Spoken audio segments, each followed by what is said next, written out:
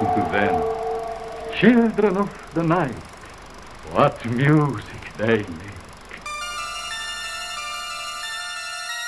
They're coming to get you, Barbara. They're here. Welcome to my nightmare. What an excellent day for an exorcism. Kill you all. Do you want to die tonight? You don't know what death is. We belong dead. Here's Johnny. I shot him 6 times. On to your butt. Scream for your life.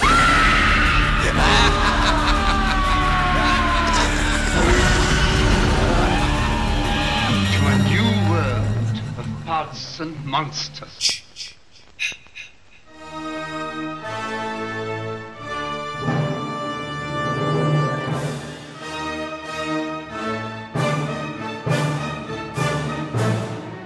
Hi, everybody, and welcome to another episode of Pods and Monsters.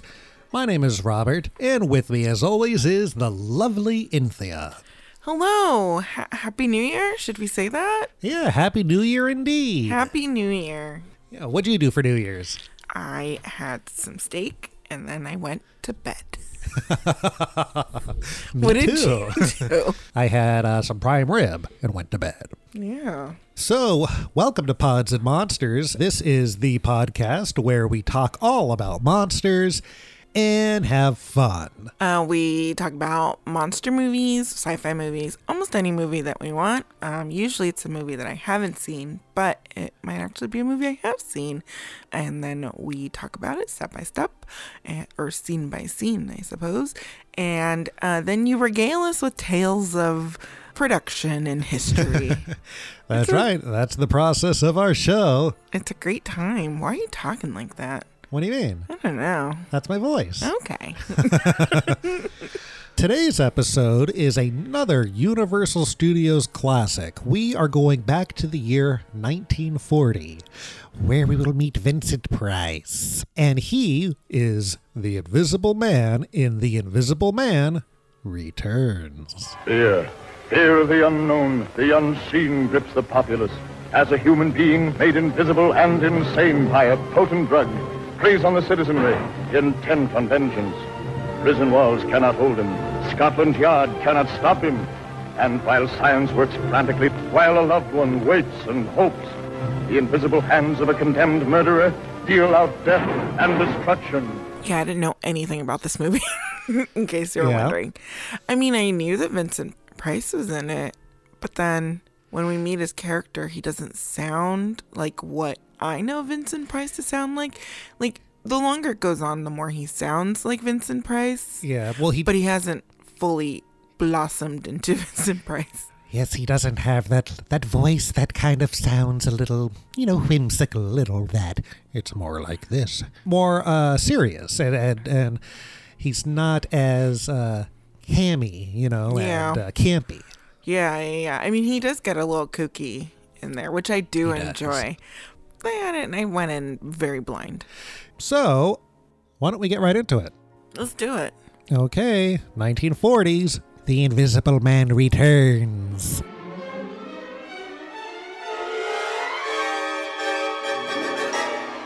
Under no circumstances allow him to take off his clothes. Take off his clothes? He won't do that. There's a lady with him.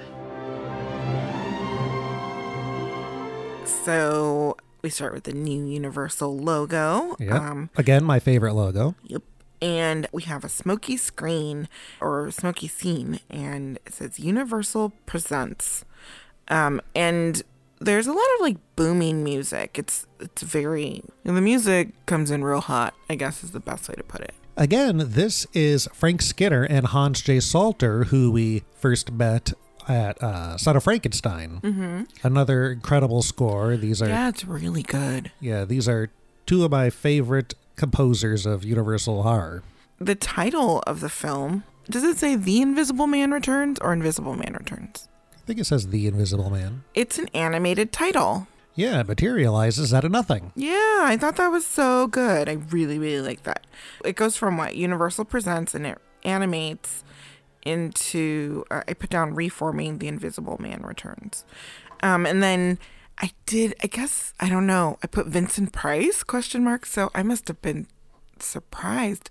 But I feel like I went into it knowing that Vincent Price was there. Yeah, maybe you just didn't know it was this movie, but you knew he had played the Invisible Man in the past. Mm-hmm. Also in these credits, I want to make note that the writer, or one of the writers, is Kurt Siodmak.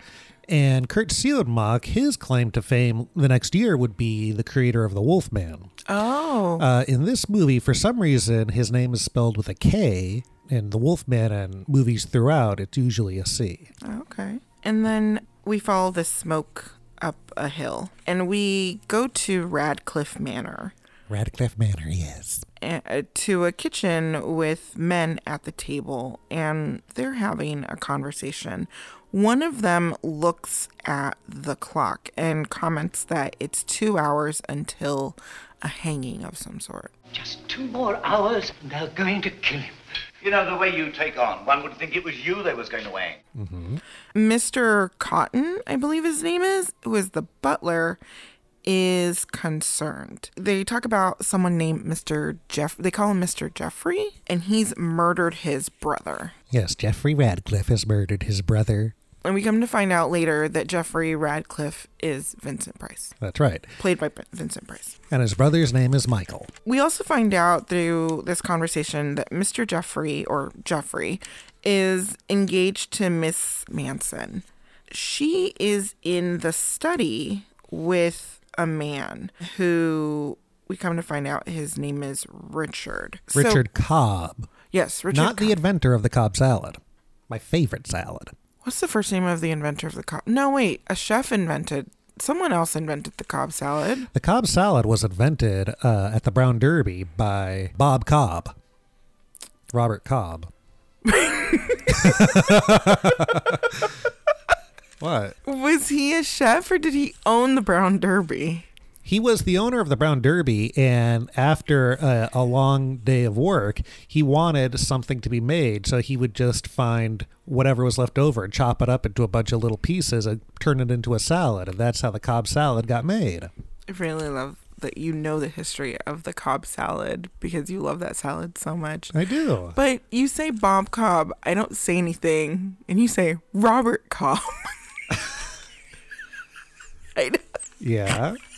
I know people named Bob. Their names are Robert. It's fine. Oh, Robert Cobb. Well, why didn't you say anything when I said Bob Cobb? Okay. Well, whatever the case may be, Richard Cobb in this picture is not the inventor of the Cobb salad. That is Bob Cobb, Rob Cobb, Robert Cobb. So, I don't think he went by Rob at any point. So we meet Richard Cobb, and he looks concerned. He's concerned that Helen Manson hasn't slept. We should mention the relationship that Richard Cobb has with Jeffrey Radcliffe. They are cousins. Yes. He's tried to get the hanging reversed or postponed and wants to help, but he's unable to help. I did put down that he definitely has ulterior motives towards Helen, which we find out later on. So this guy already comes in real sketchy. Yeah. And if we're going to follow the trope of all of these movies, yeah, by throwing in another character, which we haven't gotten to yet. I think he comes in like in 2 seconds. But Dr. Griffin, I thought that might be where we'll get that friend who wants in on your girl. Mm-hmm. But we don't. It comes in the form of Richard Cobb. And again, though, it's very formulaic. Yeah, it seems like every monster movie has a love affair or has a love story and some guy trying to get in on the act. Yeah. So Richard Cobb wants to help out. So he goes to make a phone call and find out if he can help postpone or reverse this. So while he's there, Griffin also shows up, Dr. Griffin, who is a friend of Jeffrey's. Mm-hmm. And he tells Helen to be strong no matter what the outcome is of this phone call that Richard Cobb is placing. Right. And once he places the call and it seems like there is no help, he goes to the prison So he goes to the prison to go see Jeffrey. He's like the only person that is allowed to see Jeffrey, I was under the impression of. Well, because he's an honorable doctor. Yes. When he goes in there, there's a close-up of the clock on the wall, and we're shown the passage of time through this clock. Later, the men are walking to the prisoner cell, and... Which men? They're the guards. Mm-hmm. And one of them says that Jeffrey is gone. He's gone! Who's gone? What do you mean? The prisoner, Radcliffe. What are you talking about? And now our prisoner is missing. He has escaped. They call the sergeant. The guards that were on duty are Bob and another guard. And they recount how Jeffrey disappeared. They were pretty much like playing cards with him. Mm-hmm. And Jeffrey excused himself to the back part of the cell. And he walked... They said that he went to go like wash his hands or something. Right. And then they didn't hear him anymore. And when they went back there, they just found a pile of clothing. Yeah. And the faucet was still on. Yes. It's witchcraft. That's what it is, sir. When the guards are recounting this story, the main guard is the same guard from Dracula's daughter. Oh, really? Yeah. The one that was in charge when Dracula's daughter came in and took the body of Count Dracula. Yeah, I was about to say, I'm like with the little burrowing mm-hmm. and man. And so now we're in the forest, and I love that they show him being invisible this way. You're tracking through the forest, and bushes are moving, being pushed aside, and branches are being broken. Right. And there's a path being cleared that leads to a suitcase. Like a little piece of cloth on a tree, and underneath that there's a suitcase. And the suitcase opens, and there's clothes and shoes in there, and they all get pulled out. Next, we go to Radcliffe Mine. I just ended up calling it Radcliffe Mine. We're led to believe that this is owned by the Radcliffe family, and this is pretty much their business. Yeah, and it's a coal mine. So there are mines, and the main structure that we see in these long shots is sort of a minecart lift that brings the coal up and dumps it into the... like a pit. Yeah. Kind of like a pit. It has like an escalator type of thing where the coal is put into little carts and goes up there and then drops down. Right. Here we see Dr. Griffin, and he is in his lab. Mr. Cobb drops by and lets him know that Jeffrey escaped and that Helen is gone as well. He's being sought after by the police, and they say to shoot him on sight. Yeah. And just so there's no confusion, this lab, this hospital, is on the premises of the coal mine. Yeah, it is a little strange, but I guess... But they do clear it up later on. Yeah. They comment that the lab is there. Yes, they do for sure say that. But what a coal mine needs with a hospital, I don't know, but maybe that was a common thing. I don't know. Well, maybe, I would assume so, because, like, I would think that this mining is dangerous, so they would need something like a doctor treatment or for the emphysema. Yes. Griffin then very slyly says shot on sight. He repeats that. They'll shoot him on sight. On sight? Cobb knows that Griffin knows something, but he won't give him details and he won't help. Scotland Yard at this point gets involved, and they go to the hospital, which is on the same premises, like you said, as the coal mine, to talk to Dr. Griffin. Dr. Griffin. We meet Inspector Sampson, who says that Jeffrey and Griffin were collaborating on something. And here we find out that Dr. Griffin's brother was Jack Griffin, who was the Invisible Man. Yes, this doctor is the brother of Claude Rains' Invisible Man, and those events took place 9 years ago. Yes, and I do like that we get a little bit of a summary just to remember how this all works. Yeah. That it's an Indian herb that they're able to distill down and inject to themselves, but the side effects of this is that they go insane. Yeah, the funny thing is the name of the drug is different than it was in The Invisible Man. Oh, really? In The Invisible Man, it was called monocaine, and here it's called duocaine. He concocted a formula which included a poisonous drug called duocaine. So is it just like double the dosage? I don't know. Oh. I wonder why they made that distinction of changing it. Another interesting thing is when we do find out that he is the brother of Jack Griffin, they show a profile. The Scotland Yard has a profile of Jack Griffin. It actually says John Griffin on it, but John and Jack were interchangeable. It's like Bob and Rob. Oh. Back then. Okay. Not so much these days, it feels like. No, I don't think so. But they have a nice little picture of Claude Rains in the packet, which I always like seeing Claude. Thank you. He suspects that Griffin has figured out a way to make someone invisible without the insanity, and that he probably has an anecdote or something to get them back. Antidote. Dang it, here we go again.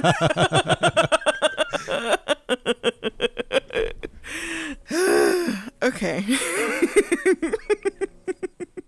So the inspector leaves, but before he does, he has some of his men watch Dr. Griffin and monitor in case something happens.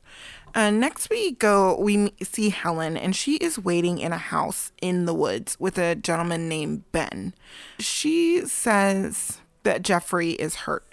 So she's kind of filling Ben in and kind of preparing him for the state in which Jeffrey might show up, but she's not specific or anything about it.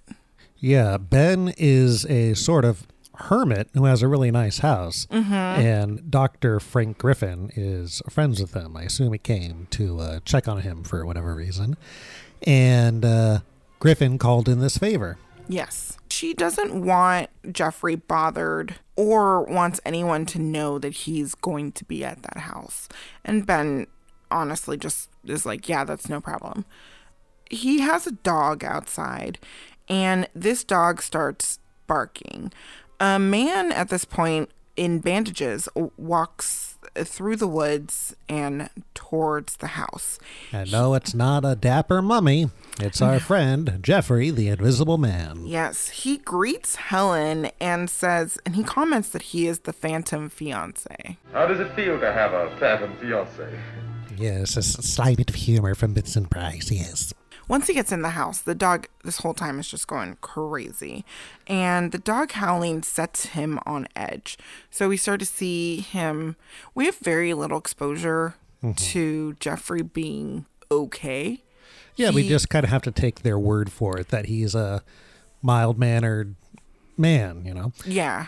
And yeah, you do see him snap a little bit when the dog is barking, and it plays into the fact that this duocane could drive him insane. Stop that infernal row! He talks about how Frank Griffin is working on an antidote. He wants to head out. He wants to find the person who murdered Michael, his brother. And he also comments that Dr. Griffin promised him that he would not let him go insane. There's a bit of a ticking clock in this movie because Frank Griffin needs to figure out the antidote for becoming invisible, or Vincent Price will go crazy. Yes. Vincent Price needs to solve the murder before he goes crazy, and before he has to become visible again. Yes. And not only does Vincent Price want to solve the murder because it's his brother, but if he solves the murder, he will be off the hook for the murder. Yes.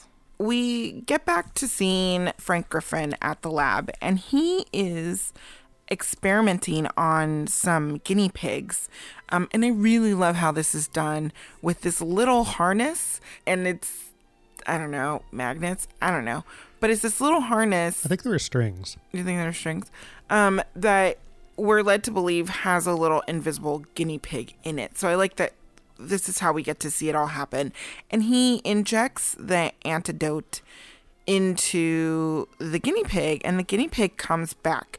And the way that it comes back, I love it. You have like the little skeleton and then the little meaty bits, and it becomes the musculature. It becomes a little guinea pig. It squeals a little bit, makes some noise, and then it dies.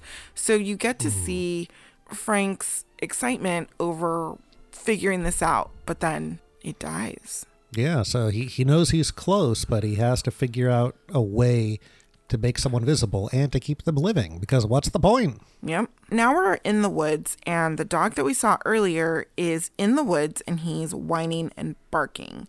A police officer sees him, a police officer who's biking through the woods. Yeah, they do that. He sees him and stops by. He knows that this is Ben's dog, so he decides he's going to take this dog back.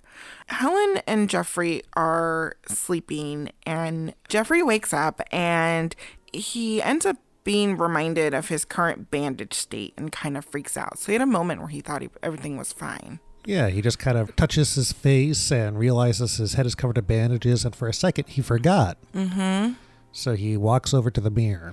And he takes off his goggles. As he does that and he's looking at himself in the mirror, he has no eyes where his eyes should be. Exactly. And it's a great shot and a great effect because you could see like all the way inside his eye sockets to the back of his head where you can see the bandages are. Yeah. Ben walks in at that moment with breakfast and sees his missing eyes. The jumping Jehoshaphat. Jeffrey's upset and frustrated, and Helen wakes up, and he has a conversation with Helen about the current state that they're in. And Helen ends up crying during this conversation, and he goes to wipe her tears away, and his hand is missing.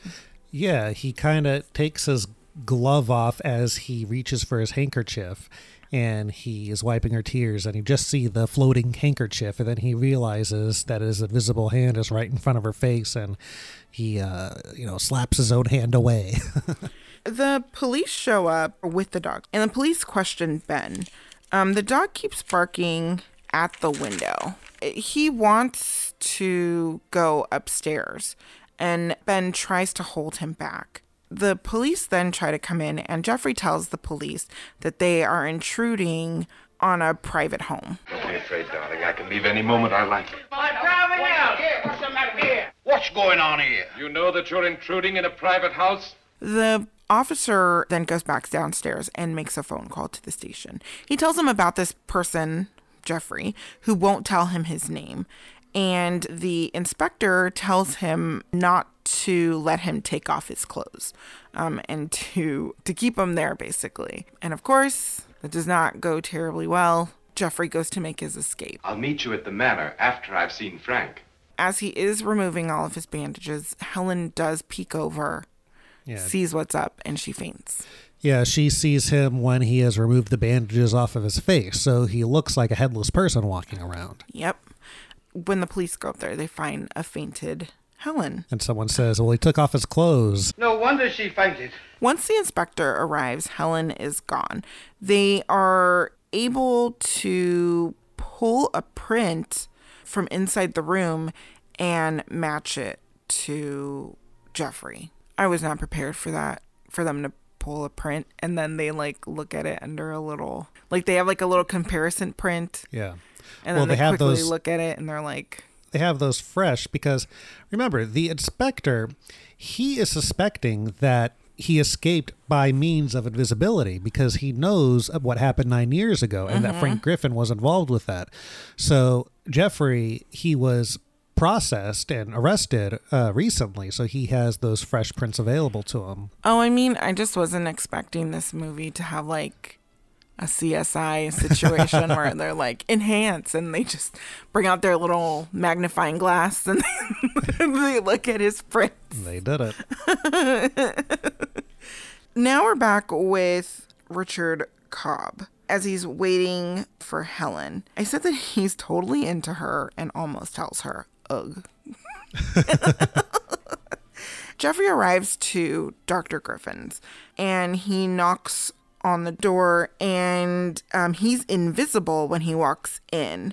They end up having a conversation, and Griffin says that he needs some of Jeffrey's blood. He'll need it to help with this antidote situation. And when he does draw the blood, I really like how they did this because it's just it looks like water. He inserts the syringe, and then when he goes to pull out the blood, I mean, really, it should have been there shouldn't have been anything in it. Right. But because it's a movie and we're visual people, it fills up with water, what looks like water, or clear blood. Yeah, and this effect, you can kind of see where Vincent Price's arm was. You could kind of see the outline of his arm. No effect was perfect back then. So. No, but I like that there's just like, there's still, you can tell where the actor is. Right. Well, that shot in particular makes me wonder, why did they need the person's real arm at all? Yeah. But I guess it sells it more that it's actually being inserted into something, I guess. Yeah. Yeah. We meet from here a workman named Spears, and he interrupts. He wants to talk about an injured man. Yeah, we met him before, actually, but it was kind of a small little introduction. But this is where we kind of get his story. I like this character. He's very neat looking. There's a lot going on with this man. He wants to talk about an injured man that was injured in Tunnel 3, which is where Dr. Griffin told him not to go. So Spears, from this conversation, we find out that Spears is not exactly, kind of marches to the beat of his own drum. And there's just something like a little bit of an arrogance about him. So he vaguely threatens Griffin in this conversation and really disregards anything he has to say. Yes, and the whole point of this scene is we find out that Spears is now the, I think, superintendent of the mine. And he's very new to this position. Very new to this position. And this was Jeffrey's previous position. Yes. Spears walks out and is followed by Jeffrey. Yeah, Jeffrey is a bit suspicious of Spears now because he doesn't understand why a drunk, a bumbling fool would be given such a high position all of a sudden. So Spears goes to his car, and Jeffrey kind of just like plays with the car. He lifts up the hood. Yeah, the car breaks down. He tampers with it. Yeah, while he's driving, the Invisible Man pulls some plugs in the engine to make it stop. So Spears is now pulled over, and anything Spears does to fix the engine, Jeffrey will undo something else. Yes, this scares Spears. You can't repair it, Mr. Spears. I had but one glass of whiskey. Only one? Well, two. Satan! Yells Satan. Yes, that's the best. So he does. He yells Satan and then runs away. And he gets taunted by Jeffrey, who pretends to be a ghost. Yeah, this is pretty neat. Which causes Spears to faint. And at one point, while he is claiming to be a ghost, he sneezes. And Spears was like, "Oh, you never heard of a ghost sneeze before?" I'm a ghost. Ghost? Can a ghost sneeze? It's cold in the other world. So cold. Turns out that Spears saw Cobb kill Michael. So we find out here that our friend, well, he wasn't a friend. He was a weird, shady character, Richard Cobb, murdered Jeffrey's brother, Michael. Yes, so when Jeffrey was pretending to be a ghost haunting Spears, he was, threatening him, scaring him. He passes out. Eventually, he takes Spears and dips his face into some water, bringing him back to consciousness. And he says he's not going to leave him alone until he finds out the truth. And that's how he gets it out of him that Cobb did kill Michael. And again, the reason that Jeffrey knew to ask Spears about this is because he put two and two together, that Cobb, who is in charge of the mine, gave Spears the superintendent job. And he knows Cobb would never give this type of person that job. Yes. So he got this promotion to keep quiet. And Cobb has threatened to kill him. Mr. Cobb told me he'd kill me if I told on him. He cries and runs home. Jeffrey follows him home and is able to sneak in right before he closes the door or the windows, because he sneaks in through the windows. I really like how they show where he is. So as he runs in, you see the windows open, and then he goes to secure his house, but Jeffrey's already in there. Yeah, you see the curtains flap a little bit, showing that the Invisible Man has entered. Spears is packing up his stuff and plans to leave, and he pulls out some rope to tie his suitcase together. Yep. This is when Jeffrey hits him and thanks him for the rope and ties him up. Yeah, this is a great effect. It's stop motion to tie up his feet. And he says that he plans to visit Cobb. And after I've got you all tucked up for the night, I've got an appointment to keep with a certain gentleman named Richard Cobb. So now we're with Cobb. And he's in the study is this at Radcliffe Manor? Yeah, well, this is where Richard lives. Oh, is it? Okay. Yeah. And the door opens mysteriously. He closes it. Helen arrives and Cobb wants to talk with her. He asks how Jeffrey might be. His wording's very interesting here. Helen plans to tell him about Jeffrey, but at that moment, Jeffrey reveals himself to be there and wants Cobb to write a confession. For the murder of Michael, no doubt. He then goes on to tell Helen and Cobb about Cobb's plans to get rid of him and Michael by killing off Michael and framing Jeffrey for it. You recall my brother Michael, no doubt. Yes. And surely you remember killing him? Cobb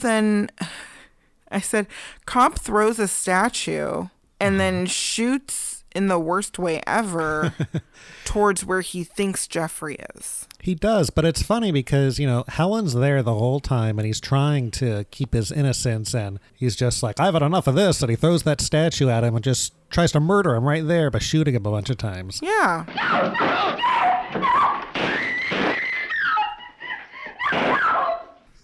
He runs out of the study and he runs into the inspector. He tells him that Jeffrey is invisible. Jeffrey, he's invisible. And the inspector tells him to smoke a cigar, which I found very out of place. But then you find out that this is how the inspector is, his plan. If he is smoking a cigar, he knows, because I think he said it earlier, that smoke and rain would reveal the Invisible Man. Right. The inspector blows the smoke, and we see the silhouette of Jeffrey standing next to them. Yeah, Jeffrey's standing right next to them, listening to this conversation. And at that moment, it's almost as if the inspector knew he would be there, and he just lunges towards him, trying to grab him, but Jeffrey quickly gets out of the way. But I think this is the best effect of the movie. It's really neat how they really show well that done. silhouette. He asks Cobb why Jeffrey would want to kill him. Cobb doesn't tell him. The inspector calls the police to set up a search and to set up guard around Cobb. At this time, it starts raining outside, and Jeffrey tries to step outside. So they have a bunch of guards or a bunch of policemen who have come in who have equipment to catch the Invisible Man. Yeah. And they've set up a perimeter around Cobb, who is losing his mind and just wants to get out of the house. But they're like, no, stay here. You'll be safe. Right. So since it's raining, Jeffrey tries to step out, but the rain gives him away. He gets shot at, but missed, by police. Yeah, this is another incredible effect showing him appear in the rain. I'm not sure how they did the effect. Really? Yeah, I would imagine they had a certain color type of water that would appear. He, like the original Invisible Man, Vincent Price was in all black against a black background, and then they would superimpose the scene and all that. So whatever is not black on him would appear on film. So if there's a different color liquid on him or something, that will appear on film. Well, young Robert, if I remember correctly from writing the tram tour at Universal Studios, Yep. pretty much my entire childhood, they would add milk to the water in That's order right. to make that make it visible on film. So he runs back into the house, and the police let the inspector know that he is back in the house. So they set up a search inside of the house with police who are armed with these, like they have these, I think it's actually very scary looking. They have this like weird mask thing. It's a gas like mask. Like a tube. And then they have these little canisters or big canisters, and they're just smoking the house so that they'd be able to see him.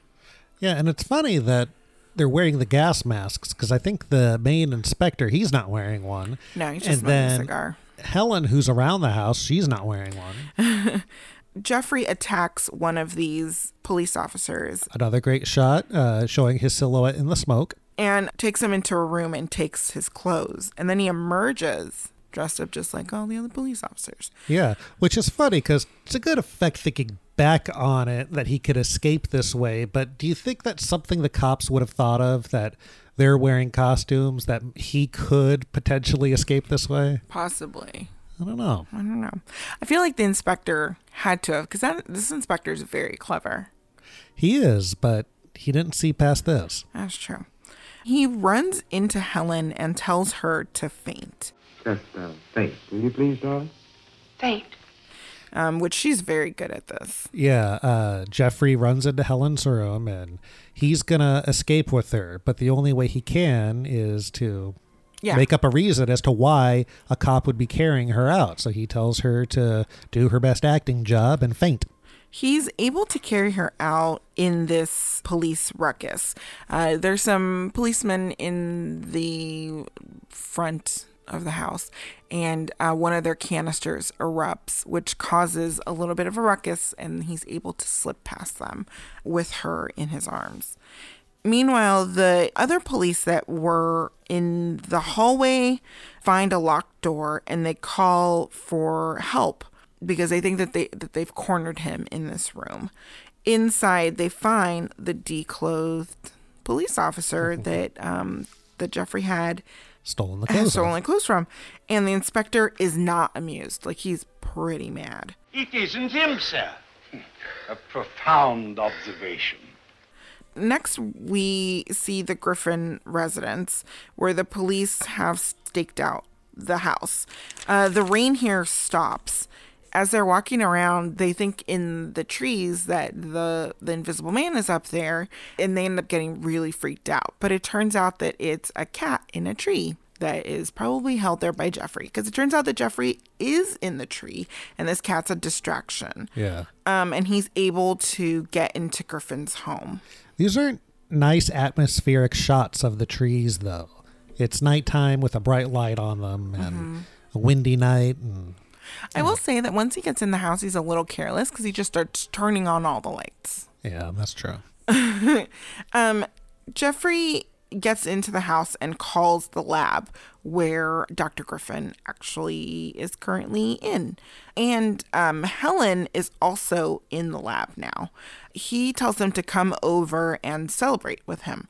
Griffin is upset that he hasn't figured out an antidote. Imagine me thinking I could solve this riddle in a few days. I'd need a lifetime. Jeffrey's so happy that he's outsmarted them. He's also going a little insane and talks about feeling powerful and unstoppable. He comments that he's going to just take some of Griffin's clothing. And so by the time they get there, he is dressed up.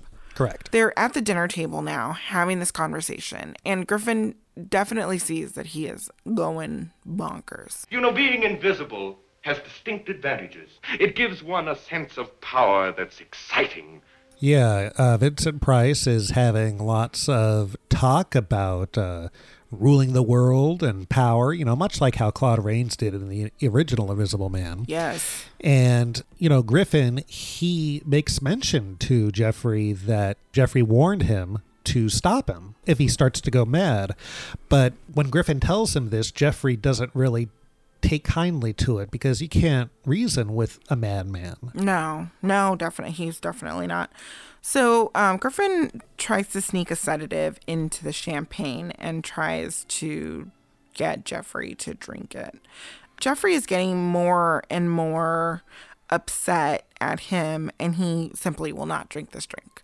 He knows that something's a little off. Jeffrey walks out for a hot second, and Griffin has a moment here that he can talk to Helen and tells her that they need to get him to drink the champagne, right. That they need to really play up to him and just goad him into drinking the champagne. Jeffrey returns without his bandages and is laughing. He wants them to drink to him. Well, drink! Drink to me! Drink to my invincible power! To a new era! To a changed world with me as its guiding genius! And he passes out from this sedative in his drink. Griffin handcuffs him to a chair to restrain him. And brings him into another room. Here we get a really interesting scene where Jeffrey wakes up and plays into what Griffin wants to hear. Yeah, he's acting all weak and kind. Yes, and he asks him for some water. Yes, my throat is a little bit parched. May I have a little drink of water, please? He attacks Griffin pretty brutally here and frees himself. Well, you forgot to mention that first. I threw the water in his face. Unnecessary. He uses that water as a way to attack Griffin pretty badly and frees himself so he can go visit Cobb, as he put it. By the way, have you ever thrown water in someone's face like that? No. God, I'd love to do that one day. Don't do it to me. I won't do it to you, but... And I hope I'm there for that. So he goes to visit Cobb. The police arrive at the Griffin residence because the other two were spooked off, so now they all come back, and it's a little too late. Like, they miss him. So Cobb, last time we saw him, was being held by the police in the room, and he, at some point, fell asleep, and he's woken up. Oh, I like how this is done, by Jeffrey, and there's like a little gun floating, pointed at him. He takes Cobb out of the house. He tells him to act naturally as he walks out, right behind him, holding that pistol to his back. Yes. Now walk quite naturally, as if no one was with you. Be charming and clever when you speak to the guards, and be careful, Richard.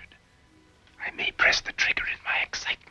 So the first policeman tells him that he can't leave the room, and Vincent Price has had enough of that and just pistol whips him. And then they're about to leave the house, and another policeman stops them and asks where he's going, and this time Cobb is a little bit more professional with what he has to say and talks his way out of the house. And at one point the cop does call to the previous cop that was knocked out, asking where he is, and he just figures that he went off somewhere, so he goes to check on him, and as he's checking on him, Cobb leaves. So they arrive at the Radcliffe mine, where Spears is in a house there, which I believe is his office.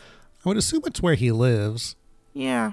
And he is tied up as well as hung to, he's supported, but his neck is tied to a beam and his hands and feet are bound. But yes. He's still, so he's on a chair or something? Standing on a chair with a noose around his neck. Yes. And Spears talks. He says all the things. And Cobb has had enough of Spears and kills Spears. Jeffrey and Cobb enter Spears' house. As soon as Spears starts talking, Cobb says, "I've had enough," and kicks the chair out from under him, causing him to hang. You promised me money and a good position if I kept my mouth shut. Then the men, Cobb and Jeffrey, fight in the darkness of the house. Some passing employees think that Spears is in there drunk again and just tearing up the house. Which he's done in the past. Yes, apparently so. Cobb gets thrown through a window during their fight and runs out. Yeah, he runs out, and the other workers see him, and they're surprised to see Cobb, of all people, coming out of that ruckus. Yes. Because remember, he's the owner. He's the boss. Jeffrey gives chase and ends up chasing him through the crowds of workers that are outside doing whatever they're doing. Great chase music here, too. Yes. The police arrive, and they shoot blindly. Yeah, I'm not sure what they're shooting at or why they're shooting at this moment. It's kind of weird. But Jeffrey's able to outsmart them. Cobb, for some reason, has decided that I guess for the reason of the movie, is going up the coal conveyor belt elevator thing. And Yeah, he has no idea where else to go, so yeah, maybe that'll be safe. And so Jeffrey goes up it and attacks Cobb. Yeah, they're fighting in a mine car full of coal. It's done so well. Like, this actor really knows how to beat himself up. Strategic hardware. So as they're going up this conveyor belt, I love the way that you kind of see it working is that like the carts full of coal go up this belt, then make a left and go past this little like bump, which activates a little lever on the side and it dumps out all the contents, the coal, into a coal pile. Yeah. And that's it, which I think is kind of unnecessary. But I don't really know where this coal's coming from. Maybe it's coming from further down to the right. I think you're supposed to think that there are mine shafts deep into the ground. And these are coming up from the mine shafts? Yeah. Okay, cool. So they're fighting on one of these cars. They shoot blindly at where they think Jeffrey is. Yeah, these are a row of mine cars, so they're getting closer and closer to being the next one that's about to tip over. Yes. This is very much like an Indiana Jones movie all of a sudden. It is. I think they all try to warn Cobb, and they're like trying to get him to get out, but he doesn't do it in time, and he ends up falling into this little coal pile, or this big coal pile. Yes, and that's after they shoot at Jeffrey, and he's more focused on Jeffrey, and he's asking the police if they got him, because he doesn't know, because he can't see. And as he's focused, trying to get his question answered, in he goes. He's now mortally wounded, and he asks to see Helen, and confesses to her what he did as he dies. I killed Michael. We get this really great shot of a hurt Jeffrey, and it's this ladder that has all of this like coal dust. Yeah, and all this soot. It's not soot though, because it's a lot thicker. Yeah, it's just like dirt. Coal dust. Coal dust. And it's looking down at everyone who's not paying attention to this ladder, and we see footprints on a ladder go down the ladder kind of slowly. Yeah, so each step the coal dust, falls from where it was sitting. It's a great effect. I really like it. I do too. And we see that Jeffrey is hurt as he's climbing down the ladder. It's like a little bit later. Yep. This upcoming scene is the best scene of the movie, in my opinion. It's Jeffrey talking to a scarecrow, and he politely requests the clothes off of this scarecrow. And we find out from what he's telling him that he's been shot. So he takes a coat, some pants, and a hat. Do you mind if I borrow your clothes, old man?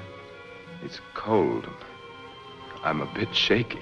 Yeah, this scene is so good. It reminds me of such like the golden age of movie making, like that cloudy background. It looks like a shot from The Wizard of Oz or something. It's a very simple but very effective scene. Yeah, and it's written so well. In fact, I was reading something, and a reviewer was talking about how this scene is reminiscent of James Whale type of filmmaking in this movie, which it really is. This scene is really special, I think. Jeffrey then makes his way back to the lab/hospital, which is at the coal mine. As he's walking through the yard, it's really scary. Like someone screams, and then I think Griffin and Helen look out the window, and they go outside and they see the Invisible Man walking through all the people, and he has the Scarecrow's outfit, so it's no face, no feet, it's just pants and a shirt and hat, and he's making his way to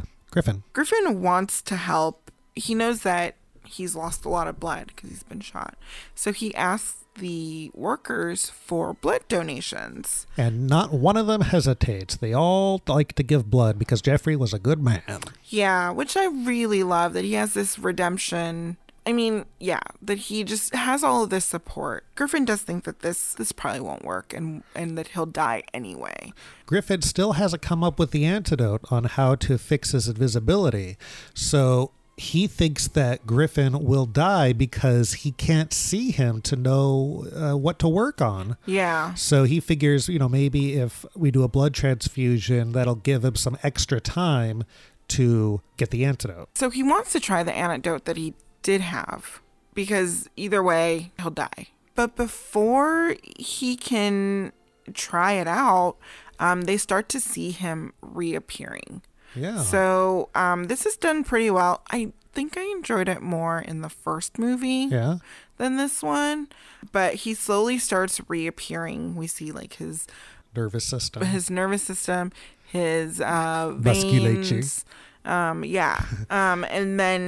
And then his skin reappears. And then we have a very handsome Vincent Price. Thank you, darling. Griffin then deduces that the quote-unquote new blood from the blood transfusions was the antidote for him. Yeah, visible blood is the antidote. The new blood itself was the antidote. So our hero now, Jeffrey, returns to normal and is reunited with his Helen. Yeah, and now that he's visible, Griffin can save his life and do the surgery that's needed. Yep. And there's a great shot showing Griffin smiling, looking very happy. He's so happy. And then it's the end. Yeah, very happy ending to The Invisible Man Returns. It was a very, very happy ending. So what'd you think of the picture? Oh, I thought it was good. Yeah, I like it a lot. It's not one of my favorite Universal monster movies. Mm-hmm. I think it's the best of the Invisible Man sequels, but it doesn't come anywhere near the original. No, because it needs more brooms and more terrorizing and more bicycles. Yeah, and even though you do see some hints of him going mad, I would have liked him to go even further. And I would have liked Vincent Price to use his classic Vincent Price voice. Like, Claude Rains has the perfect voice for the Invisible Man, and the only one that could compete with that is Vincent Price, but he's not doing his usual, well, the way he talks in the 60s and 70s. Yeah, I guess he just wasn't there yet, right? Yeah. Because you get hints of it here and there, but it never fully manifests. Yeah. But it's a very fun movie, and I recommend it. I do too. Well? Yes? You want to tell me some things? Yeah, why not? Okay. So let's just go right into it, right as if the Invisible Man was coming after you.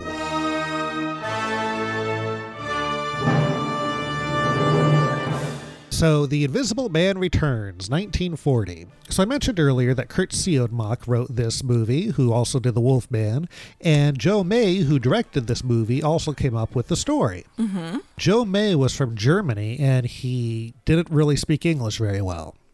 So one might wonder, how do you direct a movie where you can't speak to your actors? Uh-huh. Well, the actors were very, very frustrated, but the person that wasn't frustrated was Vincent Price himself, because he had lived in Germany for a while he was going to school.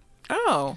So he spoke German with him, and when the director would try to direct Vincent Price or the other actors with scenes that had Vincent Price, it was very confusing because his English was so awful. So Vincent would yell at him saying, "Just speak in German, damn you." And, and he would translate for him. Ah. So this is Vincent Price's second horror film he ever did. Mm-hmm. His first was Tower of London from 1939 with Boris Karloff, another Universal movie. Uh-huh. But this is the first time he played a fantastic character, like a monster, basically. Mm-hmm.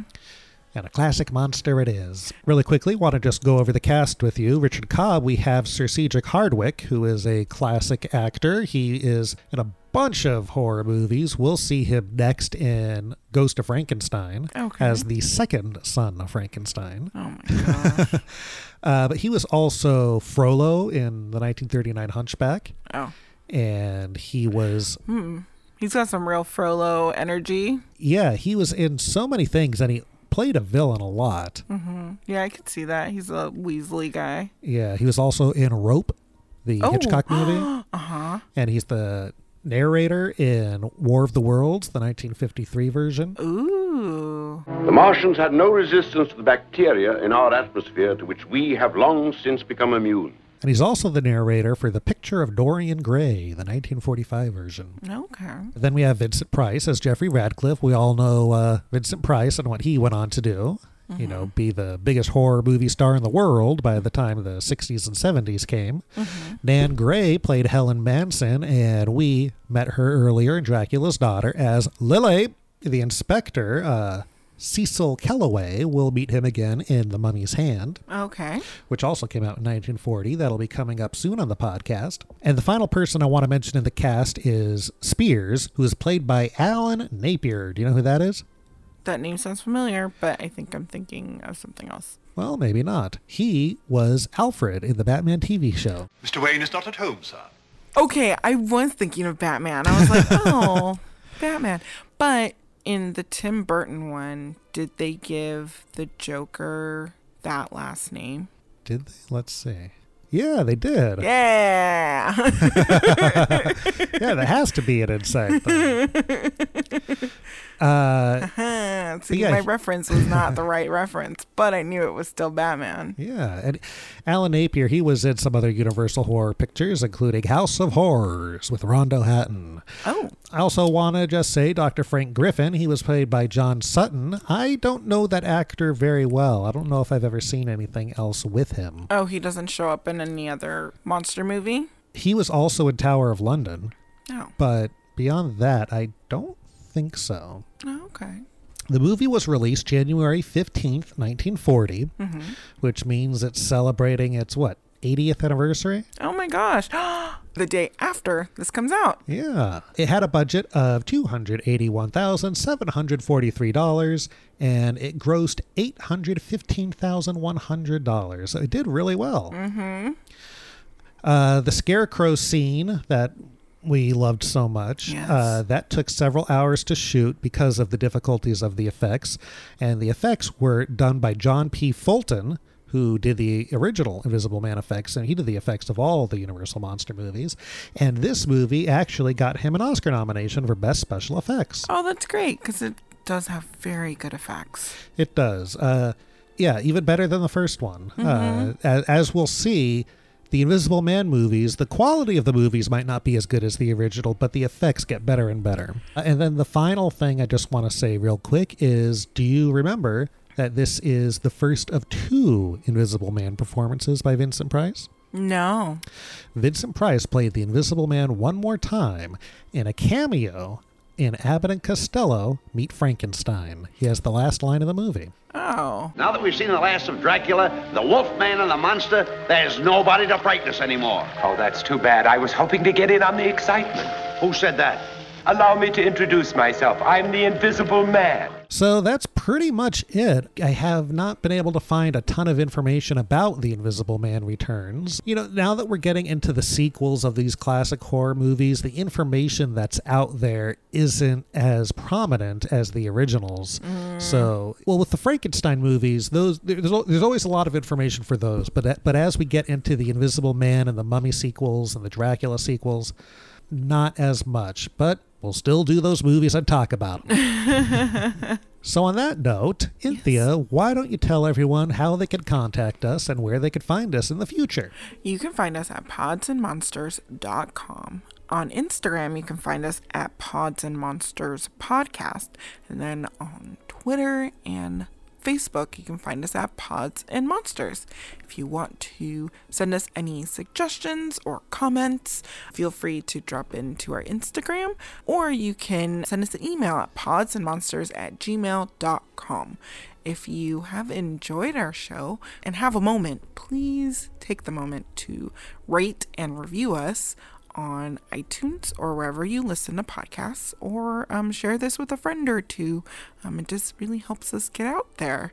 Also, we have the first 6 months of 2020 of our schedule listed on podsandmonsters.com under the coming attractions tab. We have links to trailers, so if you want to follow along, you can get prepared. Or if you just want to keep it a big old secret to yourself and be surprised every time we drop anything in, then don't pay attention to that. Yeah, it'll be a fun time, and we have some fun movies coming up. Yeah, I'm pretty excited about some of those. Yeah. So, for Pods and Monsters, my name is Robert. And I'm Inthia. And watch out, catch me if you can, because I'm the Invisible Man. Goodbye. Goodbye, everybody.